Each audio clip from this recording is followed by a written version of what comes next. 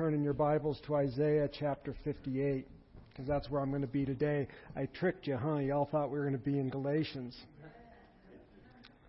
Well, we'll get back to Galatians soon, but I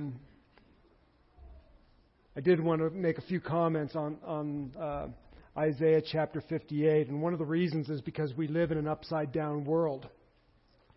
We live in a world that tells us that if you want to be full, you must consume, and that if you want to be rich, you must seek a return and save and hoard, and that if you want to be free, you must cast off all restraint. And that is an upside-down view, because the Christian worldview tells us that if you want to be full, you must pour out, that if you want to be rich, you must give, that if you want to live, you must die, and that if you want to be free, you must become a slave to Christ.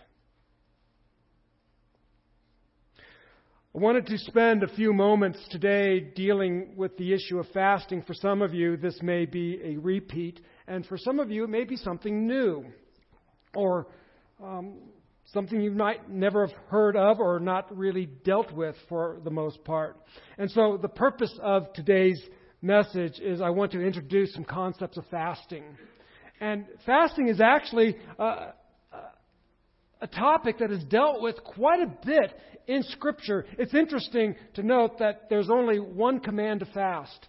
That we're only commanded to fast. The Jews were commanded to fast on the Day of Atonement. That was it.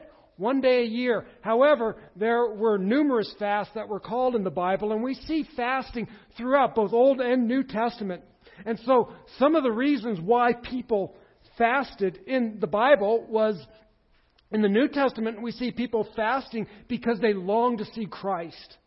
We see Anna and Simeon, prior to the birth of Christ, fasting and praying that they would see the Messiah. They had a desire to see the Messiah, and that they would fast and pray until they saw Him for themselves. We also see in Matthew chapter 9, verses 14 through 15, where the disciples of John say, how come the disciples ask, how come the disciples of John fast, but your disciples, the disciples of Christ, don't fast? And He says, well, the bridegroom's with you, nobody fasts. Basically, while the bridegroom's present, we don't fast during the celebration. But once the bridegroom goes away, then the disciples will fast. Well, the bridegroom has gone away. And the people of the bridegroom fast, longing for His return. And so people fast in a desire to see their Lord. People would fast when they would begin a new task. For instance, Jesus Himself fasted before He began His ministry, and we see this in Matthew chapter 4. But we also see in Acts chapter 13 that prior to the launching of their great missionary journey, the Christians fasted before they sent out the apostles to begin their missionary journey, which, by the way, very interestingly enough, this was the missionary journey that literally turned the world upside down. It changed the course of history. Understand that the course of history was changed as a result, or certainly by God, but it was the fruit of prayer and fasting. People say, I'd like to see the world turned upside down. Really? Well, we saw it happen once. It can happen again, but it came about through prayer and through fasting. We see people fasting in the time of crisis, and of course this is most evident in the book of Esther, where there was this decree that went out that all the people of God were going to be slaughtered, and Esther basically said, and Mordecai, basically fast for 4 days. We will eat nothing, and then I will approach the king and see what we can do, and if I die, I die. This is a crisis moment. But prior to that crisis moment, we will spend time in prayer and in fasting. We see people fasting for their sin, grieved for their sin. We see this in the book of Joel. We see people fasting during times of sorrow and loss.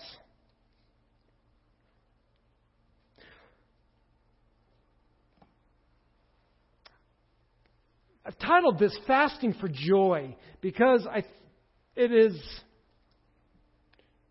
perhaps a wrong understanding of fasting in that we think that fasting is a time of misery and being dour and in a bad mood. But Jesus doesn't seem to think so. In fact, he says when you fast, don't put on sackcloth. Don't let everybody do yourself up nice. Wash your face. Go about with a smile on your face, and don't let everybody know. Fasting also, as we're going to see, brings about a joy that I think is absent when we do not participate in this very important discipline. So I want to clarify a little bit of what I'm talking about when we talk about fasting. First of all, let's talk about what it is. Fasting is very simple. It is abstaining from food for a period of time for a spiritual purpose. And we are going to, at the end of this message, I'm going to give you some instructions about fasting. Now, some of you I know may have dietary issues and you cannot abstain from food. And if that's the case, I'll talk to you about some alternatives. But if that is not the case, I would challenge you to abstain from food.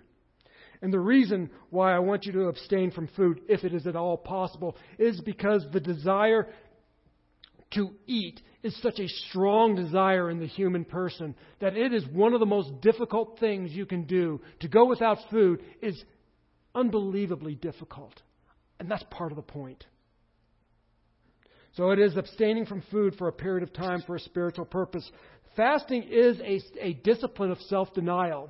And this is countercultural. This is upside down. Because we are told in our culture and in the world that you should never deny yourself anything. You should engage in whatever brings you joy or pleasure or so-called satisfaction. And fasting aligns itself with the worldview of Scripture, which says that we are to deny ourselves, take up our cross, and follow after Christ.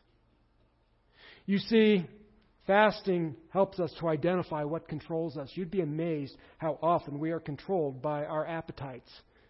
And literally how often we are controlled by the things we eat. We gauge our days around the things we eat. And so we are controlled by this, and fasting helps us to relinquish these things that control us so that we will not be ruled by anything. We will not be mastered by anything. It is certainly an antidote to a culture that calls us to fulfill every human desire and every human appetite. Fasting is hard. I think it's supposed to be. But some of the things that I've noticed when I fast, and I probably don't do it as often as I should, but a couple of things that I've noticed that when I fast that helps me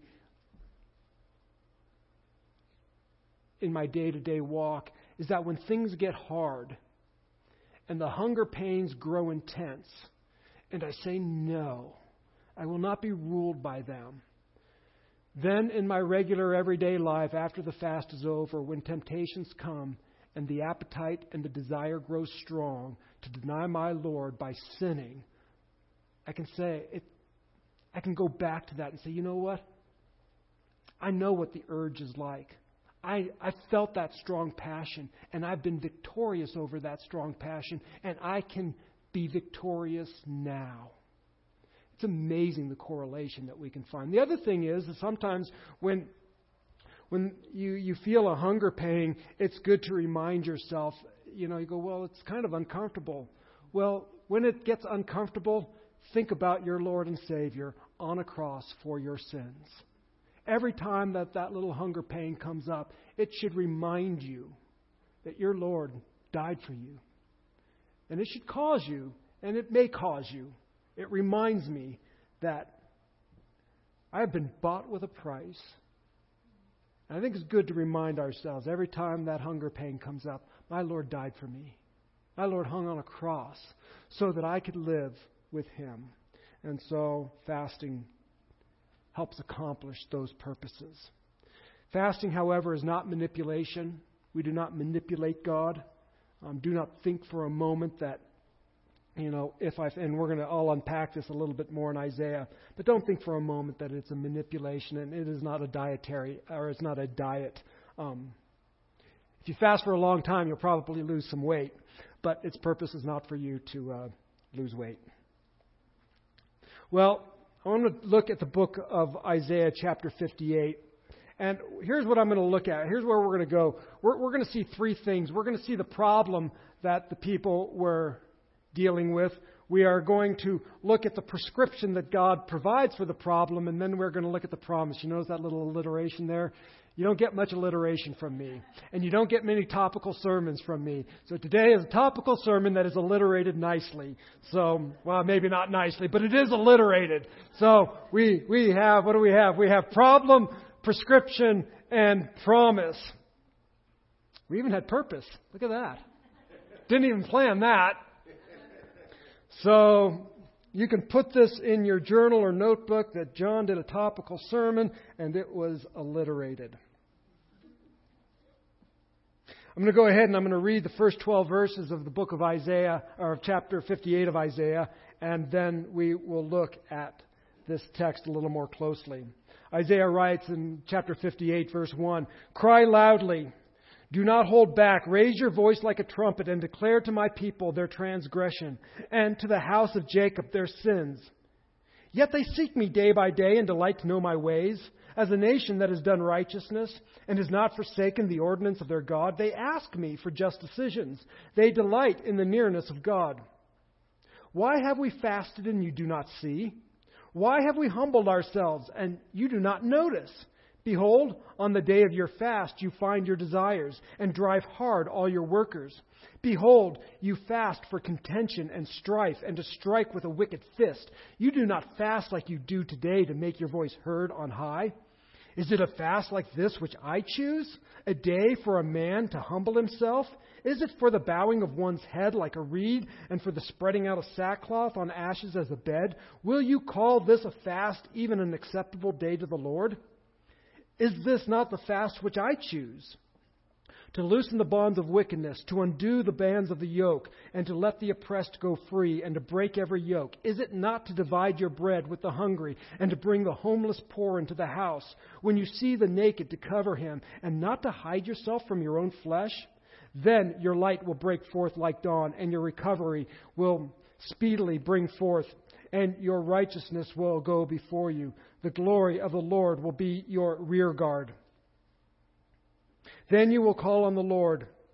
Then you will call, and the Lord will answer. You will cry, and He will say, Here I am. If you remove the yoke from your midst, the pointing of the finger and the speaking of wickedness, and if you give yourself to the hungry and satisfy the desire of the afflicted, then your light will rise in darkness, and your gloom will become like the midday. And the Lord will continually guide you and satisfy your desire in scorched places, and give strength to your bones, and you will be like a watered garden and a spring of water whose waters do not fail.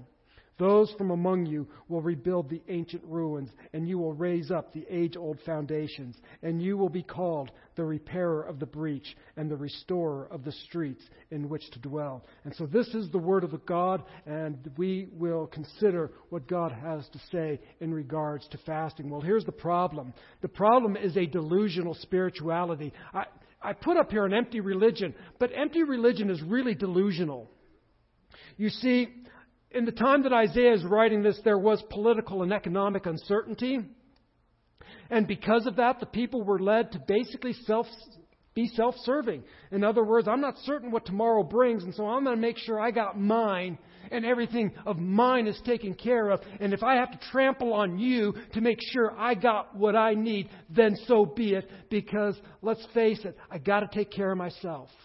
This was the times in which Isaiah is writing. And let's face it, these were very spiritual people. Look at what they say.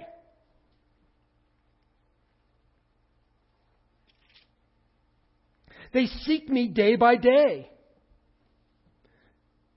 They have not forsaken the ordinance of their God. They are asking God for just decisions. They delight in the nearness of God. This is a spiritual group of people. They are engaged in temple worship. They are seeking God. They are delighting to know God. They are asking God for just decisions. They delight in His nearness. We might think, wow, this is a pretty good church to belong to. Much like the Ephesian church in the book of Revelation. All of these great things. And God says, but I have this against you.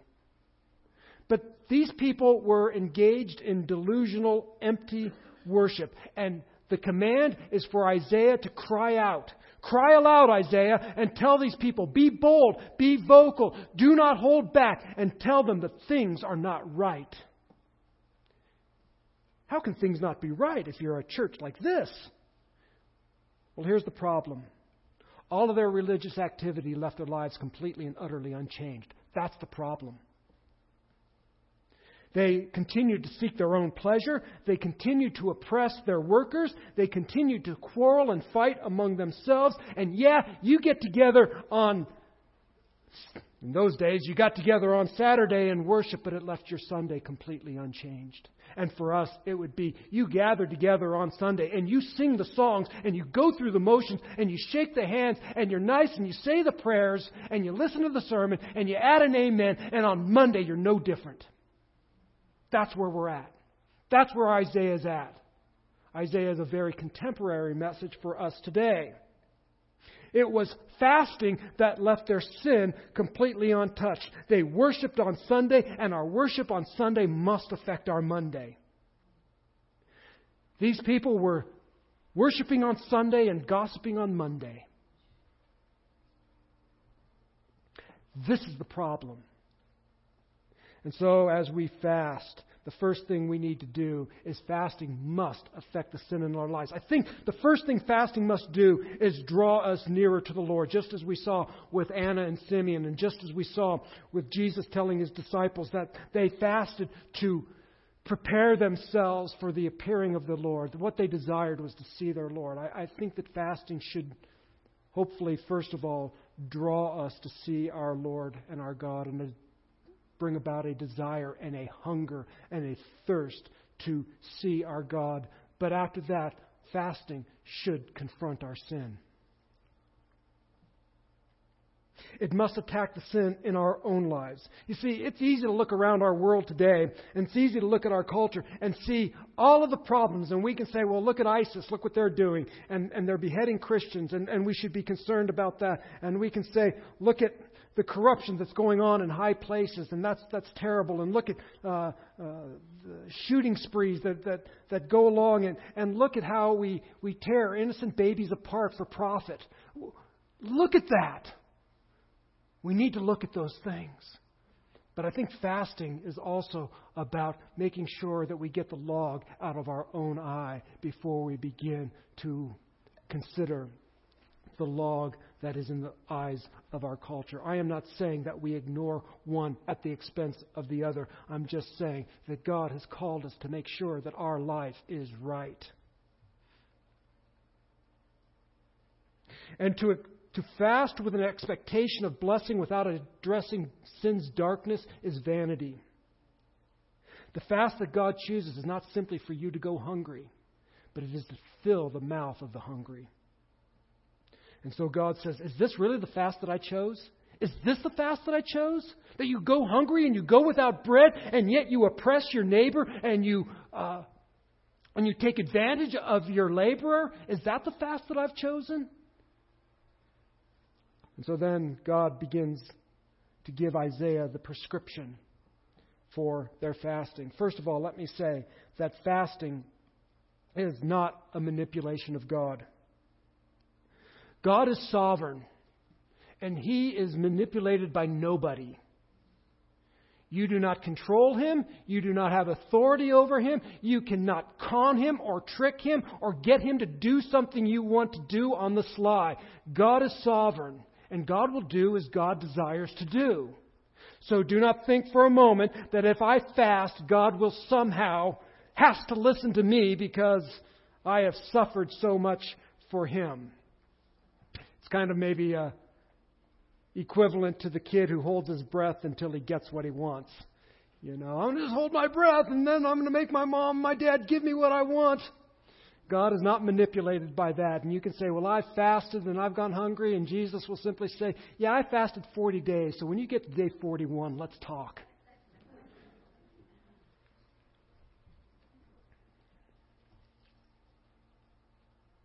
So we do not manipulate a sovereign God. In fact, that is idolatry. Idolatry was simply trying to manipulate the gods to do their bidding. Here is the fast that God has chosen. And I kind of condensed or collected a variety of different things and put them into broad categories. And the first broad category that we see is the fast that God chooses is for freedom. And we see this in that He says, "Is this not the fast that I choose? To loosen the bonds of wickedness, to undo the bands of the yoke, to let the oppressed go free, and to break every yoke." And in verse 9, if you remove the yoke from your midst. And so I've kind of put all those together, this idea of yoke and being burdened and being chained, and put that under the category of the fast that God chooses is for freedom, to loose the bonds of wickedness, to undo the bands of the yoke, to free the oppressed, to break every yoke, and to remove the yoke. We are to be people who free others and not burden them.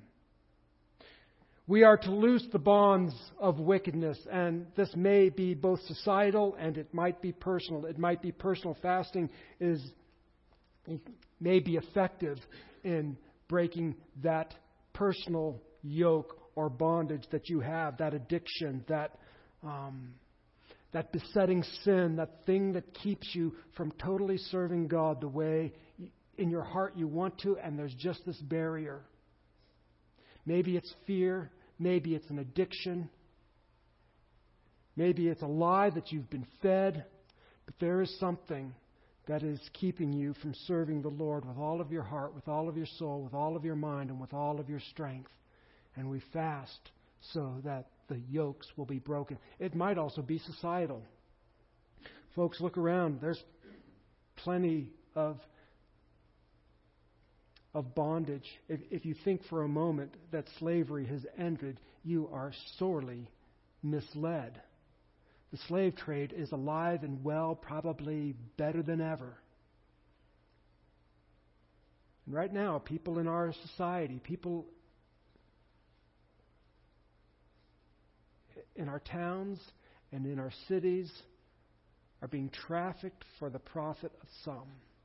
This is horrific. Streetlight Ministry down in Phoenix basically works hard to get people, young kids, off the street who are being sold into slavery. I remember when we were sharing the gospel in Venice Beach, and you go to Venice Beach and you think it's great. It's one of the darkest places I've ever been in my whole life. And we were talking. In fact, while we were sharing the gospel there was a coven of witches on the beach doing whatever it is they do. But people would tell us, how can I call God my Father? You see, when I was a child, every day a limousine pulled up and took me and my brother and my sister. 5 years old, and they took us to a film studio where all manner of horrific acts were performed against us. It's alive and well. That's in this country. People are still being bought and sold. Folks, we need to be on our face and crying out for a God of justice to move on behalf of these people. And we will call you in a moment also to do more than to cry out on your face. And so if you are in bondage to something, fasting is one of the prescriptions that God has called us to loose those bonds. But fasting is not only for loosing the bonds and enabling people to be free, but it is also to provide for food and housing and clothing. In verse 7, we see that this is the fast that I choose, to feed the hungry. Fasting isn't to make you hungry, but it is to make the poor less hungry. And I'll talk about in a little bit how we do that. It is to bring the poor into your house, and it is to clothe the naked. This is the fast that God has chosen. It is to take care of those who have nothing. And in a few moments, we will call you to do something. The fasting is not only about breaking the bonds of slavery, it is not only about taking care of the physical needs of those who are without, but it is also about being sympathetic towards others. Isaiah says, and do not hide yourself from your own flesh. You know, it's easy to become callous to the suffering that is around us. It's pretty common.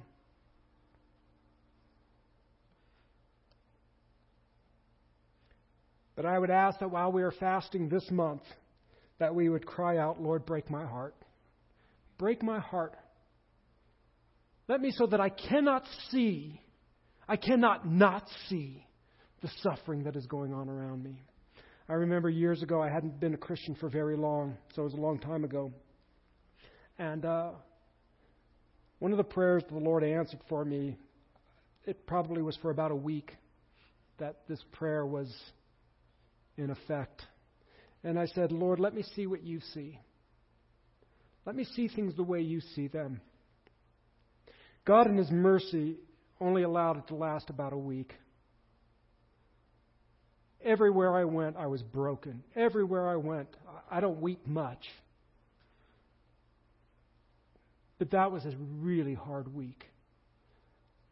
Because I saw people just walking down the street, a business person or a mom. And you see them in their lostness. And you see them in their brokenness.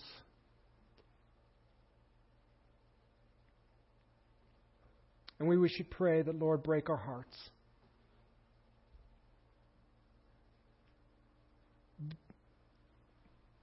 Put me in their place, Lord. The Bible also calls us in the book of Hebrews to remember those who are persecuted for the cause of Christ. In other words, put yourself in their place. Remember those who are in prison for the cause of Christ. Put yourself in their place. Don't turn your back on them. Don't turn your eyes away from them. Don't shield yourself from the misery and the hurt and the horror of what they're going through.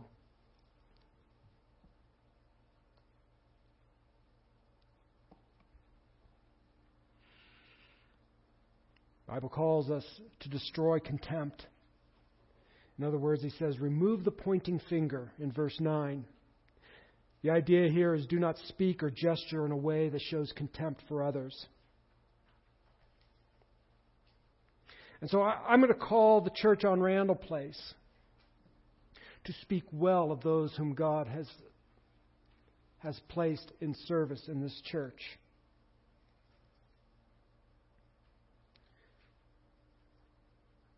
We have a lot of really good, faithful people here who serve diligently. And if you look at the back of your bulletin, you will see a number of people who serve diligently. There are more. But you should at least consider them. And it's really easy to be in a church and to say, well, you know, leadership doesn't do this and leadership doesn't do that, and I don't like this and I don't like that. Here's what I'm going to ask you to do. Put that to aside and pray God's blessing and be thankful for all the servants of God. So many times people will say, well, I think it should be done this way. And when you ask them to be involved, well, do you want to fix this? Well, not really. I just want to complain, basically. So I am saying that it is time for us as a church not to be complainers and gripers about those who are serving. Yeah, they probably don't. I'll just tell you right off the bat, and I'll speak for the elders of the church as well. Me and Nelson and Jaime, we do not do everything right. And we mess up from time to time, and we will make a bad decision here and there. But I believe it's godly leadership. I didn't say it was perfect leadership. I said it's godly. And so we would ask for your prayers and if you have a good suggestion, we're all open to, you know what, have you thought about doing such and such? Oh, that's a good idea. I hadn't thought about that. That's great. Pray for the leaders. Pray for the ministry leaders. We have Judy taking care of children. Pray for others. You have no idea how much work Suzanne has done to make this music ministry what it is. She's been here, 14 years. And I'm going to tell on Suzanne. Sorry, I wasn't planning this.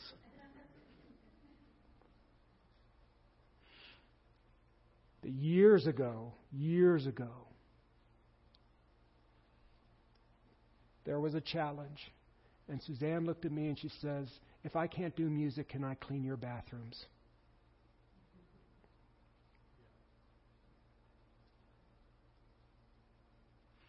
It's the kind of people we need in this church. People who will say, stop griping. Yeah, there's a lot of things that are legitimate to complain about. And sometimes there's a place for complaint. But there's a time to stop pointing the finger and fasting so that we don't gripe and complain and show contempt for others who are doing their best to serve the Lord. Just doing their best. Instead, pray for them. Instead, come up and say, hey, thank you for that ministry. I appreciate it. Send them a card. So how do we speak? How do we speak in such a way? And how are our gestures somehow edifying to the people of God? And that extends beyond the boundaries and the walls of this church.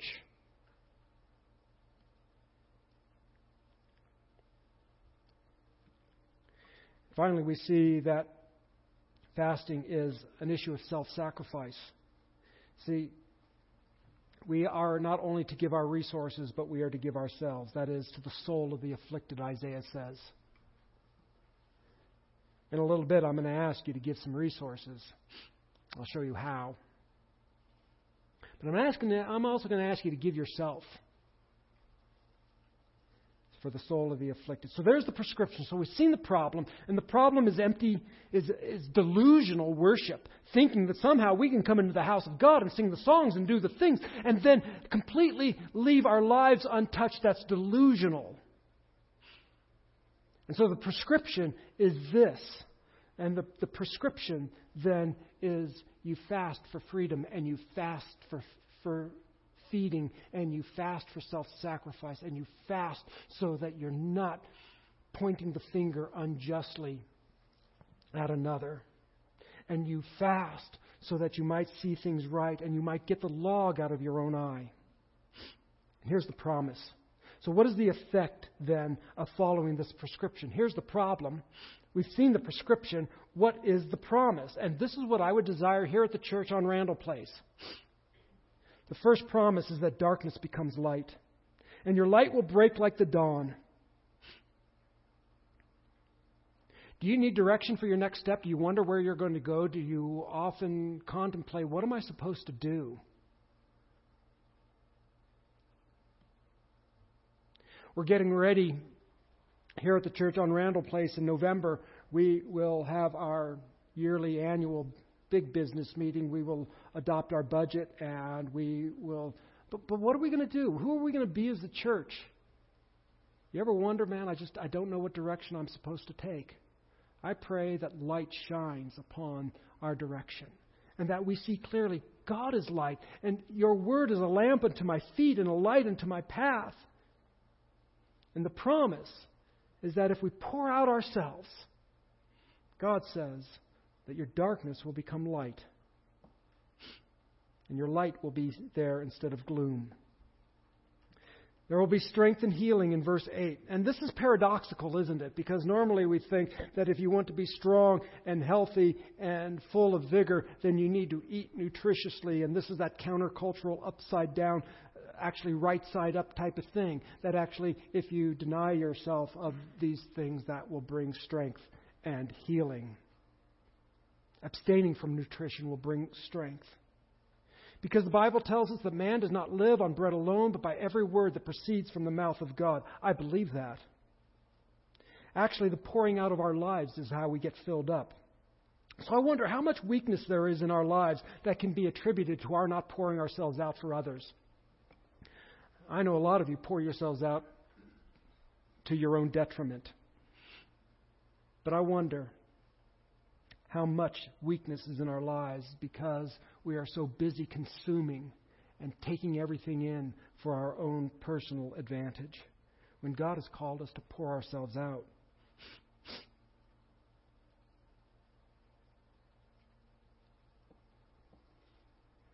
The next promise that results from the prescription is that we will be surrounded by God in verses 8 and 9. Then your light will break out like the dawn, and your recovery will speedily bring forth, and your righteousness will go before you. The glory of the Lord will be your rear guard. Then you will call on the Lord, and He will answer. You will cry, and He will say, here I am. What a great blessing that is. This is a complete reversal of what we see of God's absence in verse 3a. The first part of 3, that God will go before you. He will be your rear guard. He will be in your midst, and He will say, here I am. Oh, how often do we long and need for God to say, here I am. When you are in darkness and going through the valley of the shadow of death, God says, here I am. And you're wondering, you're in the face of tragedy, you're in the midst of trial, and you're in the midst of some unexplainable event that just drags you down. And you wonder, where is God in all of this? And to know, here I am. Oh, there you are. I'm glad you're here. I really needed you. And He says, and I'll go before you, and I'll be your rear guard. I'm going to go before you, and I'm going to open up the path. Jesus has already gone before us. We're reading in Hebrews how Christ has already gone before us. He has paved the way. He is a pioneer. He's paved the way for our salvation. And when He paved the way for our salvation, the Bible literally speaks of Him as a pioneer, one who clears the path, who blazes the trail. But one does not blaze a trail for themselves only. One blazes a trail so that other people can follow. And God has gone before us, and He has blazed the trail for salvation. He's blazed the trail in many areas. But not only that, but He will be our rear guard, so He will protect us. And this just so reminds me of when the children of Israel were coming out of Egypt, and they are traveling in the wilderness. And Amalek, their mortal enemy, came and attacked them. And how did Amalek attack them? He came up upon them from behind. He attacked their rear guard. He attacked those who were straggling, and he attacked the weak and the young. And God says, that doesn't happen. I'll be your rear guard. And when Amalek, the destroyer of the people of God, who seeks to destroy the people of God, comes up behind you, here I am. This is the promise. God also promises to guide us in verse 11. Not only will God say, here I am, but I'll take you through. So one of the things I would ask is that you pray for guidance for our church as we go forth, as we seek to be a light in this dark world, as we seek to be a place where God is present and where there is, and that we follow God faithfully. There are a million different strategies out there, and there are a million different companies vying for us to buy their material to tell us how we can be the next great church. By the way, I think we're already a great church. I don't think we need to become a great church. Usually people mean a big church. That doesn't mean we don't need God's guidance or we can't improve. God will not only be present with us, He will guide us. And I wonder how much uncertainty we face because we refuse, because we walk our path without God's guidance. And God says, I'll take you where you need to go. That's my promise. Next thing we see in verse 11 is that God will satisfy us. He will satisfy your desire in scorched places. That's great.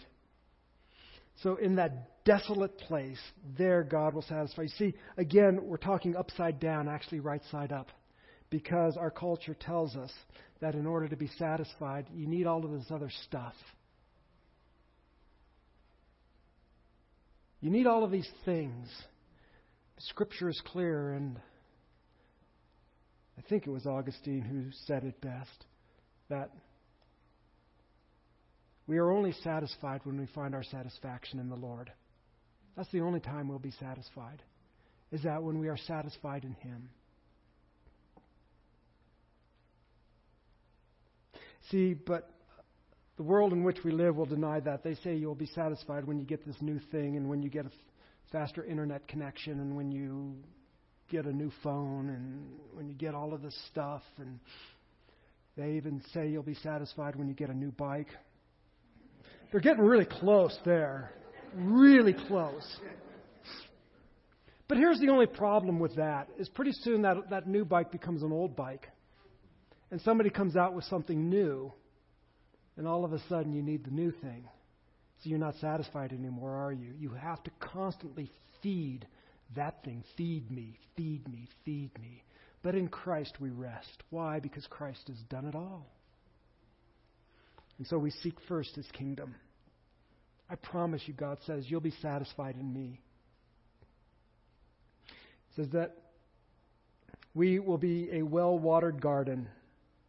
This reminds me that we are springs that don't fail. It just reminds me where Jesus in John chapter 7 says that the one who follows me, out of him will flow rivers of living water. I love that image. Because it's an image that speaks to me. It's just like it's overflowing out of you, which is really cool because then it gets everything around it damp and wet. So out of you comes rivers of flowing and living water, and everybody who comes in contact, comes near you, gets blessed by that water. It's not contained. It seems to be splashing out. I want to be that kind of person. Can't say I'm there. I want to be that kind of church that is a fountain of living water. And if you come near us, man, you're just going to experience the Holy Spirit.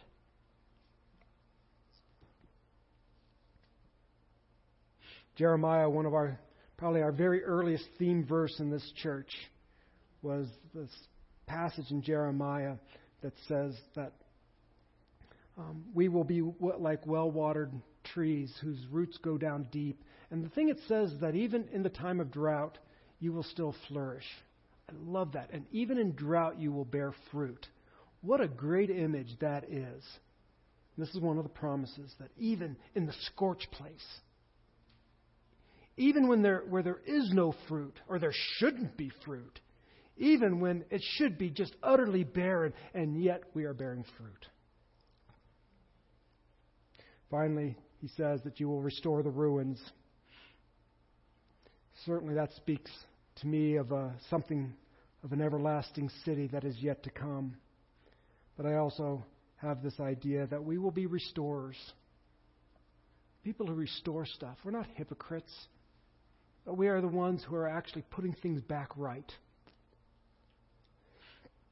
And so we've seen the problem, and the problem is false worship. I'm sure from time to time we're guilty of it, as much as I would hate to admit that, and I'm certainly not pointing any fingers at any individual in particular, but I would have to say that certainly from time to time that problem has afflicted the church on Randall Place, and I would pray that we would seek that it not affect us, that we get that log out of our own eye.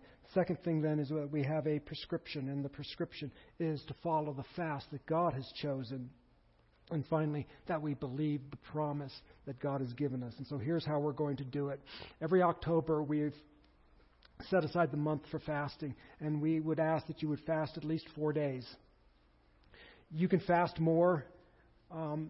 Even if you're really challenged and you want to fast less, I guess that's fine. That's between you and God. Nobody's going to come around checking and weighing you, and inventorying your refrigerator or anything like that. It's between you and God. That's it. But we would ask you to do this. If you are have fasted before, then great. If you have never fasted, I would probably say take it easy. Ease your way into it. But here's what we would say. We would ask that you would fast for 4 days. Now, the way we've kind of done that is we've divided up our 4 days into 12 meals, or into 3 meals a day. All right. Now, if you're saying, well, I eat 5 meals a day, fine, just whatever. All right. Figure it out. But we've broken that into 12 meals. And so if you want, you can fast for 12 meals. So you can fast 12 days, 1 meal a day. Great. Perfect. You might want to go the full 4 days. So for some of you who are experienced with fasting, you may want to go the full 4 days. Good job. All right. It's tough. You might want to do 1 day at a time and just do 1 day a week. And just say, I'm going to fast 1 day a week. People often ask me, what I do, and without trying to be the hypocrite of Matthew, basically I try to do all day Saturday and then Sunday morning, and then break my fast after Sunday worship. The reason that I do it that way is because it allows me to prepare my heart and my mind and my soul to worship God on Sunday, and just to prepare a message. And so if you want to know, I'm offering that as an alternative, not to somehow draw attention. But people ask, well, what do you do? This is what I do. And so then, so 4 meals or 4 days. You got it? Makes sense? Some of you may say, well, what if I can't fast food because I have a dietary issue, maybe diabetes or something like that? Well, if you cannot fast food, then you want to find something that you can fast from. And it would need to be something that is very important to your life. So, for instance, many people will take a digital fast. That's right. Put the phone down. Turn it off. Not just put it down, turn it off and don't even look at it for a whole day. I know that's just horror to some people. That's right. Turn your phone off, put it in a drawer, and don't look at it for a whole day. And don't look at your Facebook page, and don't turn on your computer. And you're thinking, well, doesn't the world end? No, it does not end. But you might try something like that. Perhaps television, some sort of media fast seems to be, in a media-addicted culture, that seems to be a great alternative for those, and again, only for those who cannot fast food. And then just think about it. I don't know how you figure out days or whatever, but maybe do 4 days without your phone, without your media, without some. But think about that. You can be creative. Again, we're not going to come checking up on you and what have you.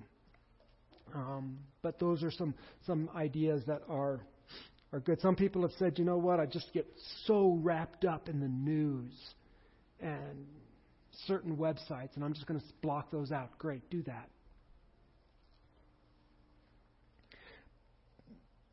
But fasting isn't just about going hungry, as we've just read. If all we do is go hungry, that's all we've done is gone hungry.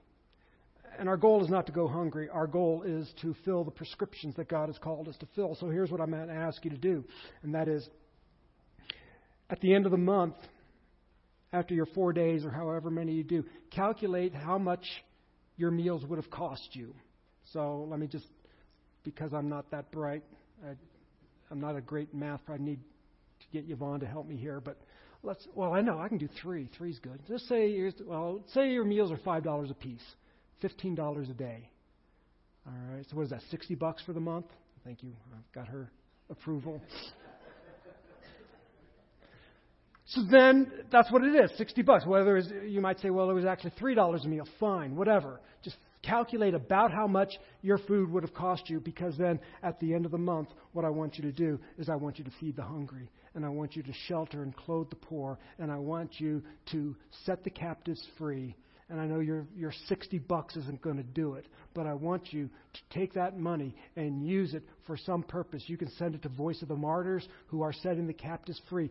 Streetlight Ministry that I brought up, or there's dozens of others that do the same thing. We're getting ready to do our shoebox ministry in November. You might want to put your money towards that. In December, we'll do our Lottie Moon, which supports missionaries on foreign missions.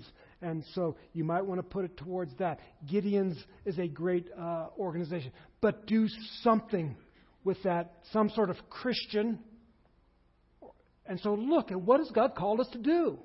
He's called us to set the captives free. He's called us to feed the hungry. He's told us to clothe the naked. Those are the things He's told us to do. So pray.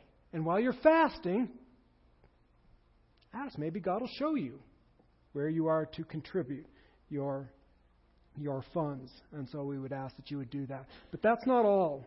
Again, fasting isn't just about going hungry, and it's not just about feeding the hungry. It is also a time for your own personal renewal and restoration, and that God would guide you. And so here's the next thing I'm going to ask you to do. Remember, I said it's not just about giving. It's about giving of yourself.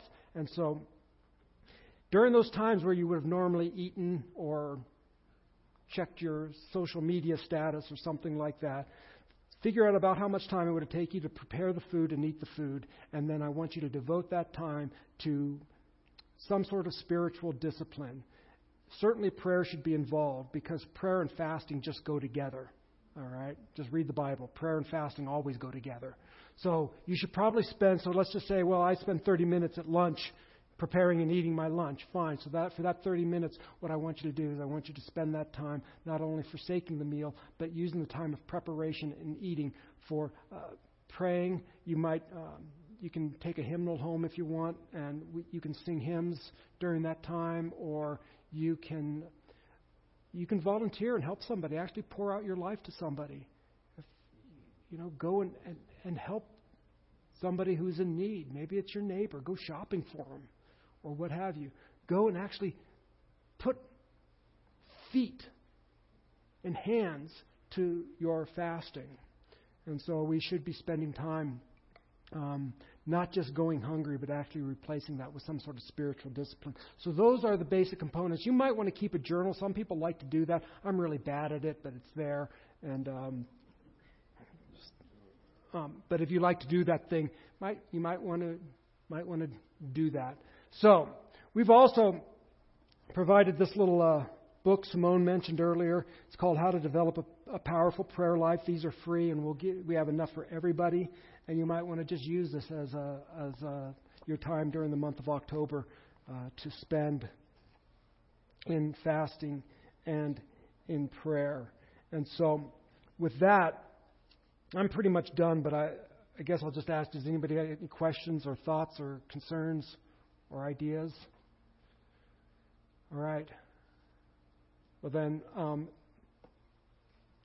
actually, retroactive back to October 1st. Oktoberfest is commencing, and we expect God to do great things. We not only expect God to reveal our own hearts and our own weaknesses, but we expect to see God bring light to this church, and we expect God to allow us to be involved in His work of ministry, whether it be feeding the homeless and feeding the hungry, or whether it be setting the captives free or proclaiming the gospel to those who need it. But we will expect to see God do great things as we move forward. And so, and I believe also we will expect God to bring great unity and love to the people of the church on Randall Place. So with that, let's pray.